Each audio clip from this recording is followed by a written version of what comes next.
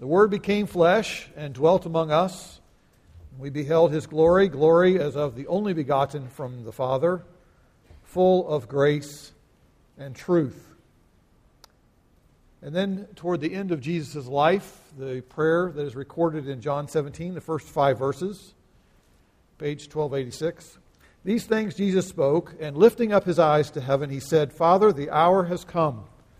Glorify your Son, that the Son may glorify you, even as you gave Him authority over all mankind, that to all whom you have given Him, He may give eternal life.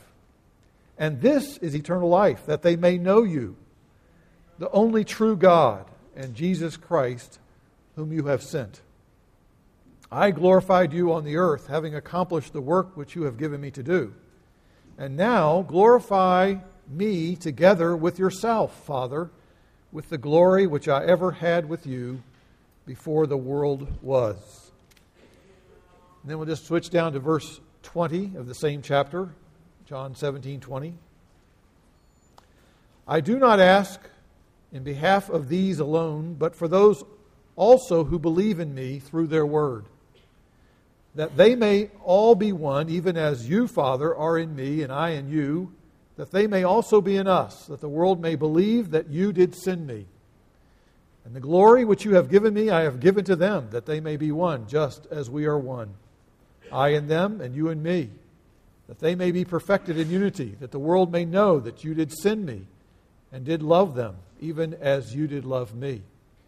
Father, I desire that they also, whom you have given me, be with me where I am, in order that they may behold my glory, which you have given me, for you did love me before the foundation of the world.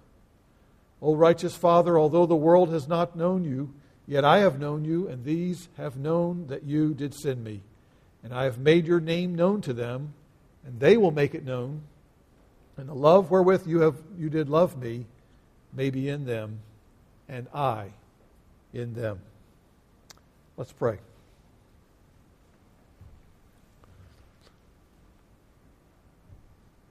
Our gracious Father, as we come this morning to a time in which we can focus upon your word, we pray that your Holy Spirit would help us to open our eyes to see the glory of God in the face of Christ. We pray, O Lord, that you might take these truths about the glory of Jesus Christ, and that you might cause us to be filled with wonder, amazement, and have hearts overflowing with worship. Toward that end, we ask that your Spirit would help these words of this portion of your word. We pray that they might, Lord, accomplish your purposes. How we thank you that no word returns to you void. You accomplish whatever you desire to do. Lord, do it among our midst today. We pray in Jesus' name. Amen. The Christian faith and the glory of God are inseparable. Woven throughout the pages of the Bible from the beginning to the end, the theme is repeated, the glory of God.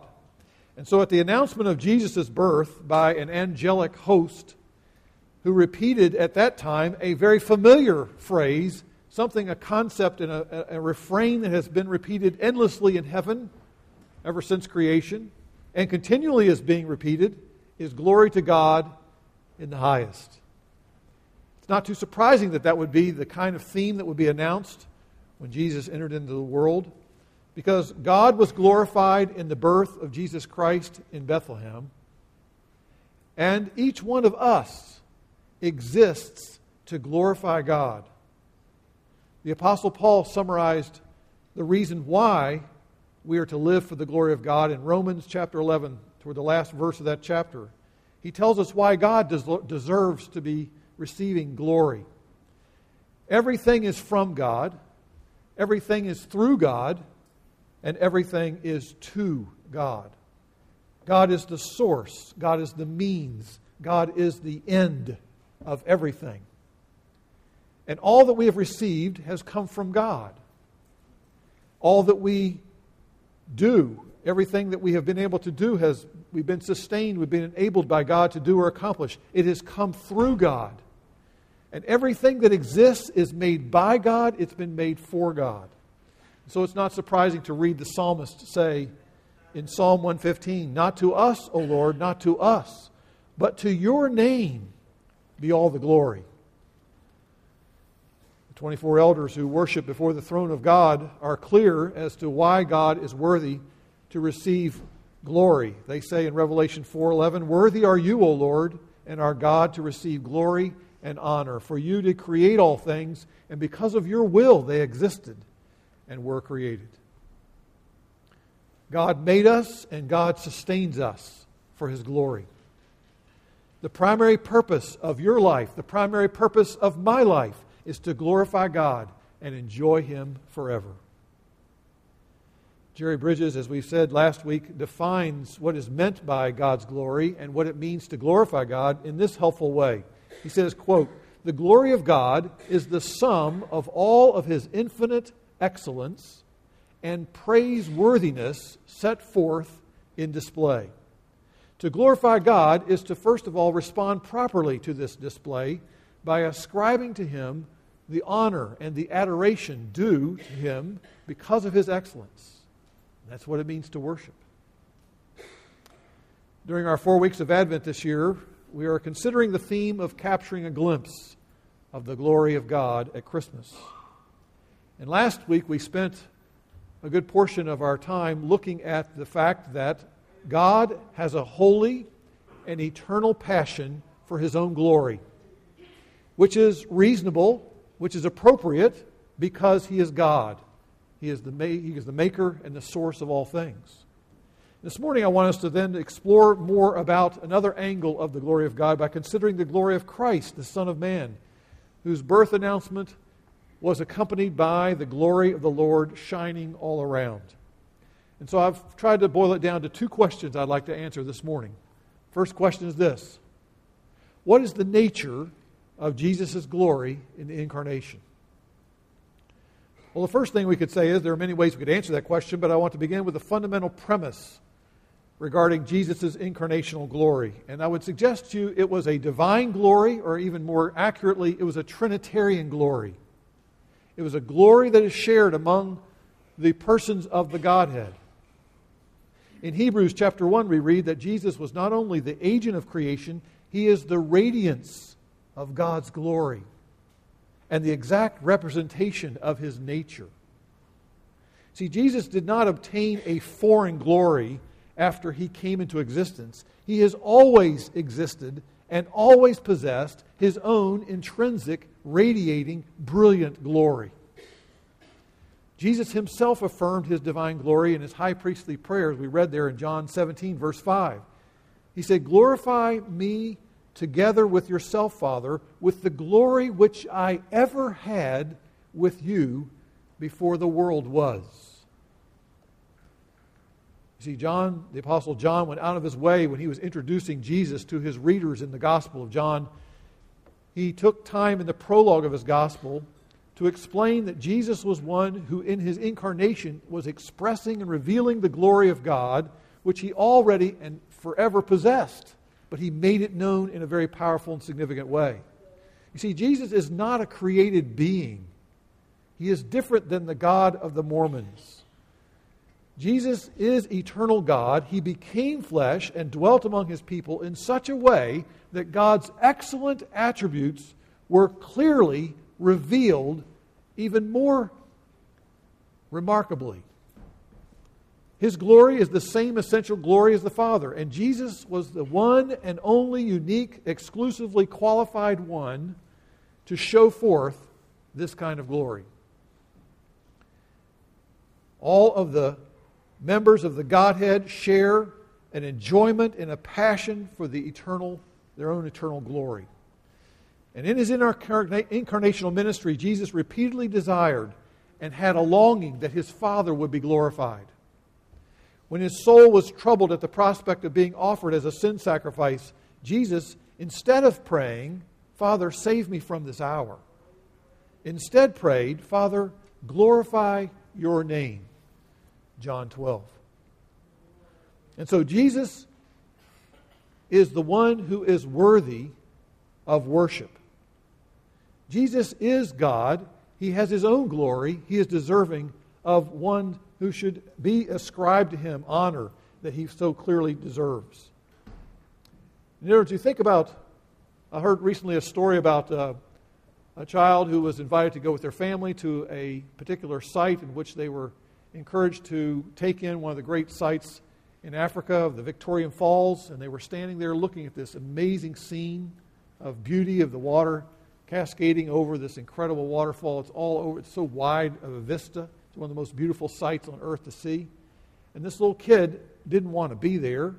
He wanted to sit home and stay where they had been staying. And so the whole time there, he's playing with his little video game in his hands, and he's not enjoying the grandeur and the glory that was all around him. He missed out. And I'm convinced that many people are living their lives, in a sense, absorbed with their own little world, not taking the time or the thought of reflecting on the glory of Jesus Christ, in pondering His greatness, pondering His worthiness, ascribing to Him the honor He deserves. Reflecting on the Trinitarian glory of the one who was born in Bethlehem is something that doesn't come just automatically. You have to think about it. You have to ponder it. It takes time to reflect upon the glory of Christ. I would suggest another aspect of Jesus' glory is the not only Trinitarian glory, but the selfless glory of Jesus. See, Jesus is worthy of worship and honor because even though He is all glorious, He laid aside His visible transcendent glory and submitted Himself to the plan and purposes of the Father. And during His incarnational ministry, even though He deserved it, Jesus did not seek His own glory. He says in John chapter 8, verse 50, "I do not seek my own glory." Philippians 2 unpacks that quite a bit as Paul reflects upon the selflessness of Christ, His lack of self-focus, His humility in that He emptied Himself. What does that mean? It means that He laid aside His glory that was rightfully His, that He enjoyed before time began. And then Jesus took the form of the lowliest person in that society, the one who had no rights, a bondservant, a slave. And so Jesus lived a life of poverty and simplicity, a life of service. And His selfless glory is unmatched. There is no one who occupies such a majestic, such an exalted place who will ever display a greater glory, a greater self-sacrificing love for others than Jesus Christ. He did not use His deserving and His own rightful glory as an excuse for the most difficult aspect of His redemptive work. Jesus prayed in John 17:5, "I have glorified you on earth, having accomplished the work which you have given me to do." What motivated Him to humble Himself in such a remarkable way? Listen to what Jesus said, verse 24 of John 17. Listen to what He longed for. What's His motive in what He did in laying down His life and serving others, assuming the lowest of the low? He said, "Father, I desire that they also, whom you have given to me, be with me where I am, in order that they may behold my glory, which you have given to me." What an astonishing insight into Jesus' selfless glory. In that Jesus laid aside His majestic glory, humbled Himself to serve and save sinners like you and me, so that those same sinners would be filled with eternal joy. Those same sinners would be filled with wonder and bliss, enjoying the one that we have offended, the one we have turned away from, the one we have rebelled against, that we might enjoy Him forever in glory. Does the selfless glory of Christ flood your heart with wonder and adoration? Does Jesus' selfless glory help to motivate you in your day-to-day dealings with other people? As you think about Christ and His selflessness and laying aside His glory, does it help bring down to what you do in everyday life? I recently was reflecting on a year ago. My wife and I were able to go and spend some time last fall in Edinburgh, Scotland, and we also took a day trip to Glasgow. And while there, we were able to take in a tour of a particular cathedral, which is the prominent cathedral in Glasgow. And so we went there, and it was a very unusual cathedral in that often in cathedrals they have places that you're restricted. You can only go certain places, and it's usually a guided tour or you can't take pictures or whatever. This cathedral was completely open. You could go anywhere, and you could go into all the little cubby holes and all the down little stairs and all behind the different barricades, and everywhere you wanted to go, you could go. And so we spent quite a bit of time unhurriedly admiring the handiwork of so many who labored and built this incredibly elaborate and gigantic edifice of this cathedral. And I thought to myself, as I've been thinking about that, the story about the man who came as a visitor upon a site of people who were at one time building that cathedral, and how he would have asked the question, "What are you doing?" And the first guy, who was the stonemason, he answered and said, "I'm just cutting stone, because that's what I've been told to do." Second guy was asked, "What are you doing?" He said, "I'm the best stone cutter in the land. Look at the meticulous work that I'm doing here. Look at the smoothness of the stone, the exactness of the precise measurement that I'm making, how perfect the edges are. I'm here to offer my expertise and to prove my superiority as one of the greatest stonemasons to ever to work." Third guy was asked, "What are you doing here?" He said, "I'm here to build a cathedral for the glory of God." He viewed his life as not something that defined him, but as his life was intended to be lived for the greater purpose of others beyond himself, obviously for the glory of God. And some of us, I think, live our life out of a sense of duty, in that we're so absorbed in what we do. We do what we do because other people are expecting me to do that. I'm going to live up to the expectations of other people. That's what drives us. Other people, perhaps among us, say, "I do what I do in order to gain recognition, to make a name for myself, so that people will notice me and make much of me." And so that drives a lot of achievement that people seek to do in their life. But how many of us are driven by a greater passion that says, in pondering the selfless glory of Jesus Christ, my passion is, even if people don't know what I'm doing, I do what I do for the glory of God. It may not be recognized in this earth. It may not be something that people particularly make a big deal over. But are you a student? Are you a stay-at-home mom? Are you an engineer, police officer, teacher, retiree? Have you pondered Christ's selfless glory in such a way that it translates into affecting what you do in everyday life, being considerate and more concerned about the interest of others, that we might reflect the glory of God in the larger, greater picture of what life is all about? There's a third element of this glory of Christ. Please stay with me. We've talked about His Trinitarian glory, His selfless glory. We cannot overlook a third component, the suffering glory of Jesus Christ. So many people, when they think of the cross or they reflect on the cross of Jesus Christ, they associate it with that which is disgusting and that which is disdained. They hate it. They find it offensive and objectionable. But as you read through the pages of Scripture, particularly the New Testament writers, they insist that Jesus revealed His glory on that shameful cross. Paul noted that the rulers and the authorities who condemned Jesus to death by crucifixion did not understand that Jesus' true identity when they did that. Because when they saw Him, they just saw Him as a poor, ignorant, in their mind, insignificant person, a rebel, a person who was going a different way, a rebel rouser, they called him. But if they had recognized Him for who He really was, Paul says, 1 Corinthians 2:8, they would not have crucified Him.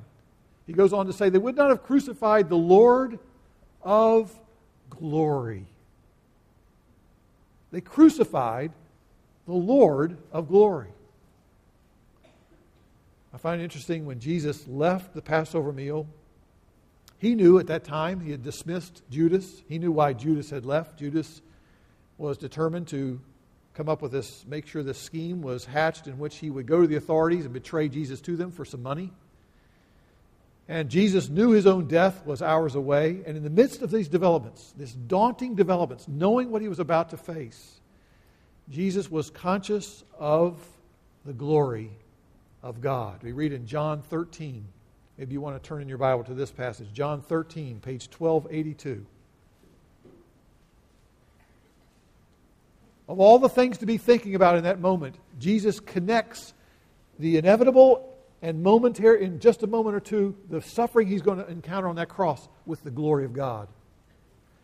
Verse 31 32, John 13. When therefore he had gone out, Jesus said, Now is the Son of Man glorified, and God is glorified in him. Since God is glorified in him, God will also glorify him in himself and will glorify him immediately. When Jesus suffered unjustly and willingly bore our sins in his body on the cross, he glorified God and made known the praiseworthiness of our great God. He revealed the justice of God in the cross. You see, God will by no means clear the guilty. He is just. And according to Romans 3, God gave Jesus over to death on the cross to show his righteousness. Quote, so that God might be just and the justifier of those who have faith in Jesus. Somebody had to pay for that sin. He is just. The cross also reveals the holiness of God. It was revealed as Jesus died on the cross because Jesus redeemed us from the curse of the law by becoming the curse for us. For it is written in Galatians 3:13, cursed is everyone who hangs on a tree. The faithfulness of God is displayed on the cross, in that the first promise of the gospel in Genesis 3:15 and many other promises of a Savior, including Isaiah 53 and many, many others, all those promises are found in fulfillment on the cross of Jesus Christ. God is faithful. And the love of God clearly is wonderfully revealed in the cross of Christ. In 1 John chapter 4 we read, in this is love, not that we loved God, but that he loved us and sent his Son to be the propitiation, the satisfying sacrifice for our sins. Let me ask you, do you ever suffer unjustly at times in your life? You ever get a raw deal?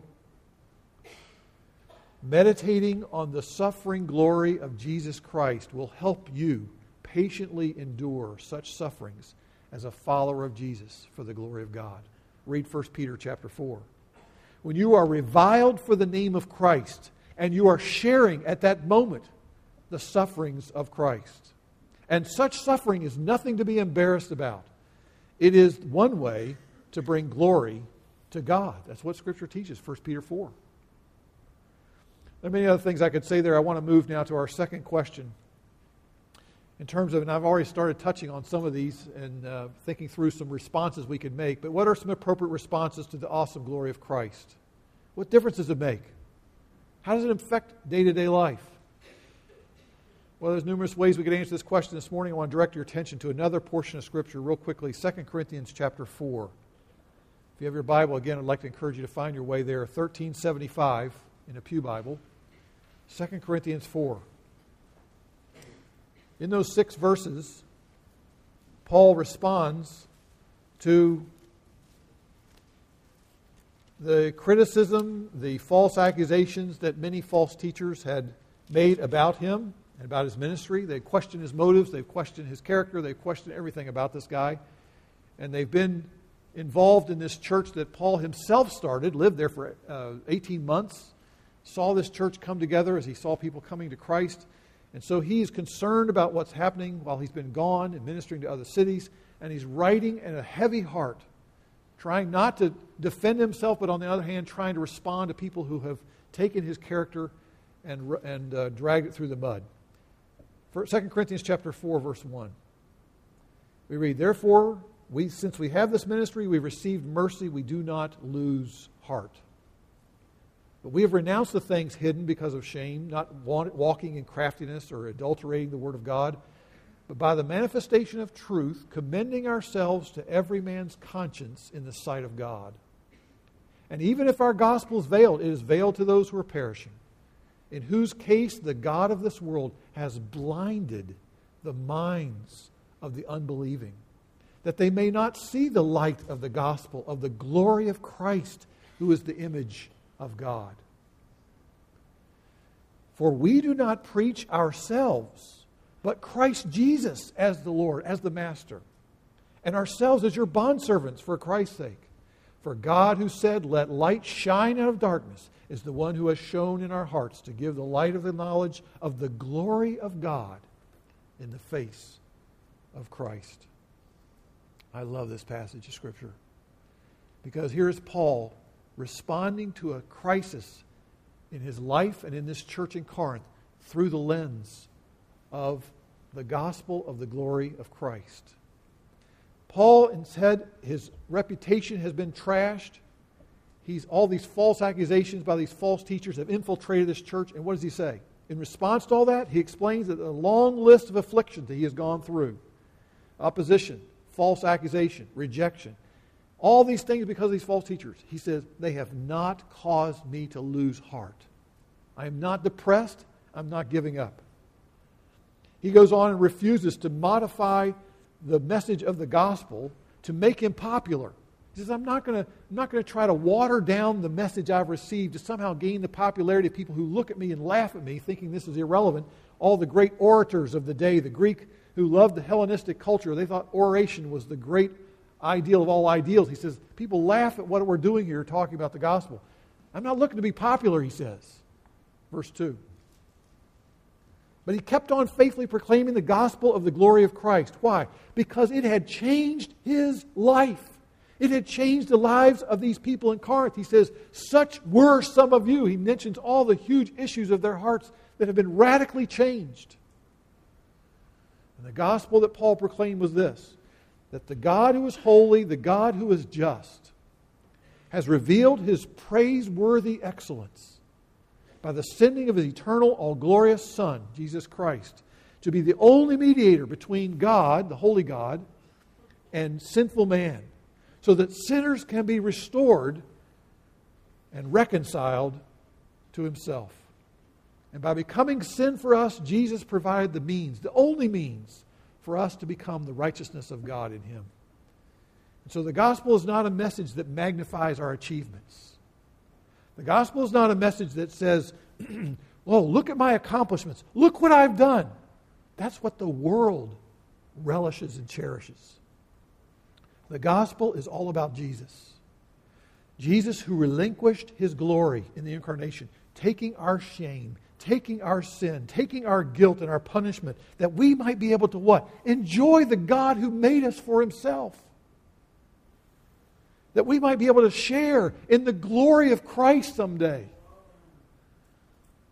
You see, no one becomes a Christian by becoming smarter or more clever than the people around you. Every person comes in this world as a member of the kingdom of darkness. You are unable to see how wicked we are because the Bible says we're blinded. The evil one, 2 Corinthians 4:4, has blinded our minds. We just can't see all of our issues of our hearts that we're so clearly obvious to everybody else around us, if they really knew us. But no one is able on their own to appreciate the glory of Jesus and his saving work on the cross and in his resurrection. But God, in his sovereign mercy, God, in his sovereign grace, shines the light of the gospel in our hearts to the praise of his glory. And God replaces hearts of stone with hearts of flesh. The gospel of the glory of Christ is a message that magnifies the sovereign grace of God. It is by God's doing that helpless sinners like you and me come to the point where we will delight in and enjoy the light of the knowledge of the glory of God in the face of Christ. We actually enjoy Jesus. We actually make much of him. That's not something you generate in your own heart and life. That is something God does in you. And the gospel of the glory of Christ transforms selfish, self-centered people into humble servants who consistently and practically give themselves to those who are around them who are still in spiritual darkness, who are still in bondage and sin. And you see it in Paul's life, his passion for ministry, even though it has brought into his day-to-day life all sorts of difficulties and afflictions, it did not diminish his zeal and love for Christ and his desire to help others who were struggling with their spiritual realities. The gospel propelled him to live for eternal realities. Look at the end of chapter 4 of 2 Corinthians. In verse 18, he says, I'm beginning to see that there are unseen things that are far more real to me than just the things of this world. And so he went from devoting his life to striving to gain his own glory by seeking the approval and respect and praise of those around him, to be a person who gloried in the cross of Christ. He was a person who made his boast not about himself and his achievements. His boast was in the Lord, who showed him amazing grace.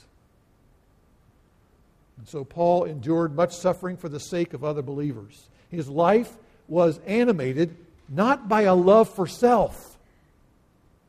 His life was animated by a love for God. And in a sense, you could say he lived to please Christ, which is what he says in chapter 5 of 2 Corinthians. He explained, that's what I live for. I live to please Jesus. Paul wanted other people to know the wonder of having Christ in them, the hope of glory. I wonder, does your heart still have that heartbeat? Can you say that you really love or cherish Christ? That God has ever done that work in your heart and life? Are you so busy loving yourself, wrapped up in yourself, that you're missing out on the most glorious, wondrous truth that's ever been declared? Has your heart been transformed by the gospel of the glory of Christ? Do you understand and sense all the more your need to repent and to keep on repenting for the ways in which you seek your own glory by making much of yourself to make yourself look better to other people? Or by actually trying to make yourself involved in the process of trying to make other people's faults greater, so that you gossip about people and you try to repeat everything about them that shows what a messed up person they are? Rather, God calls us to enjoy the Lord of glory, the one who loved you and gave himself for you, to find joy in humbly serving other people in his name out of a heart that's amazed, constantly amazed at the generosity of God's grace shown to people like you and me. Let's pray.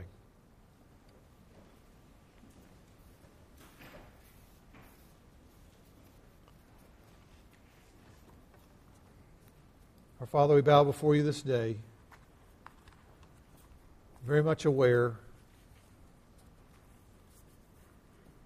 that our glory is nothing. That by making much of ourselves, Lord, we denigrate the greatness of the glory of Christ. And I pray, Lord, today in some small way that we have been reminded through your word of the greatness of Christ's glory, a glory that he deserved, that was rightfully his, that he laid aside, being treated with such dishonor, treated with such shame, treated with such horrendous rejection and rebuke and mocking, and scorn and hatred and injustice that fell upon him as our sins fell upon him, the Holy One. And so, Father, I pray that you might turn our hearts to Christ, that you might change hearts here today even, that you might shine the glory, the brilliant light of the glory of God in the face of Christ into some heart here today, Lord, who's been living for himself or herself. And I pray that you would quicken in them a desire to know you, a desire to live their life for something other than just themselves.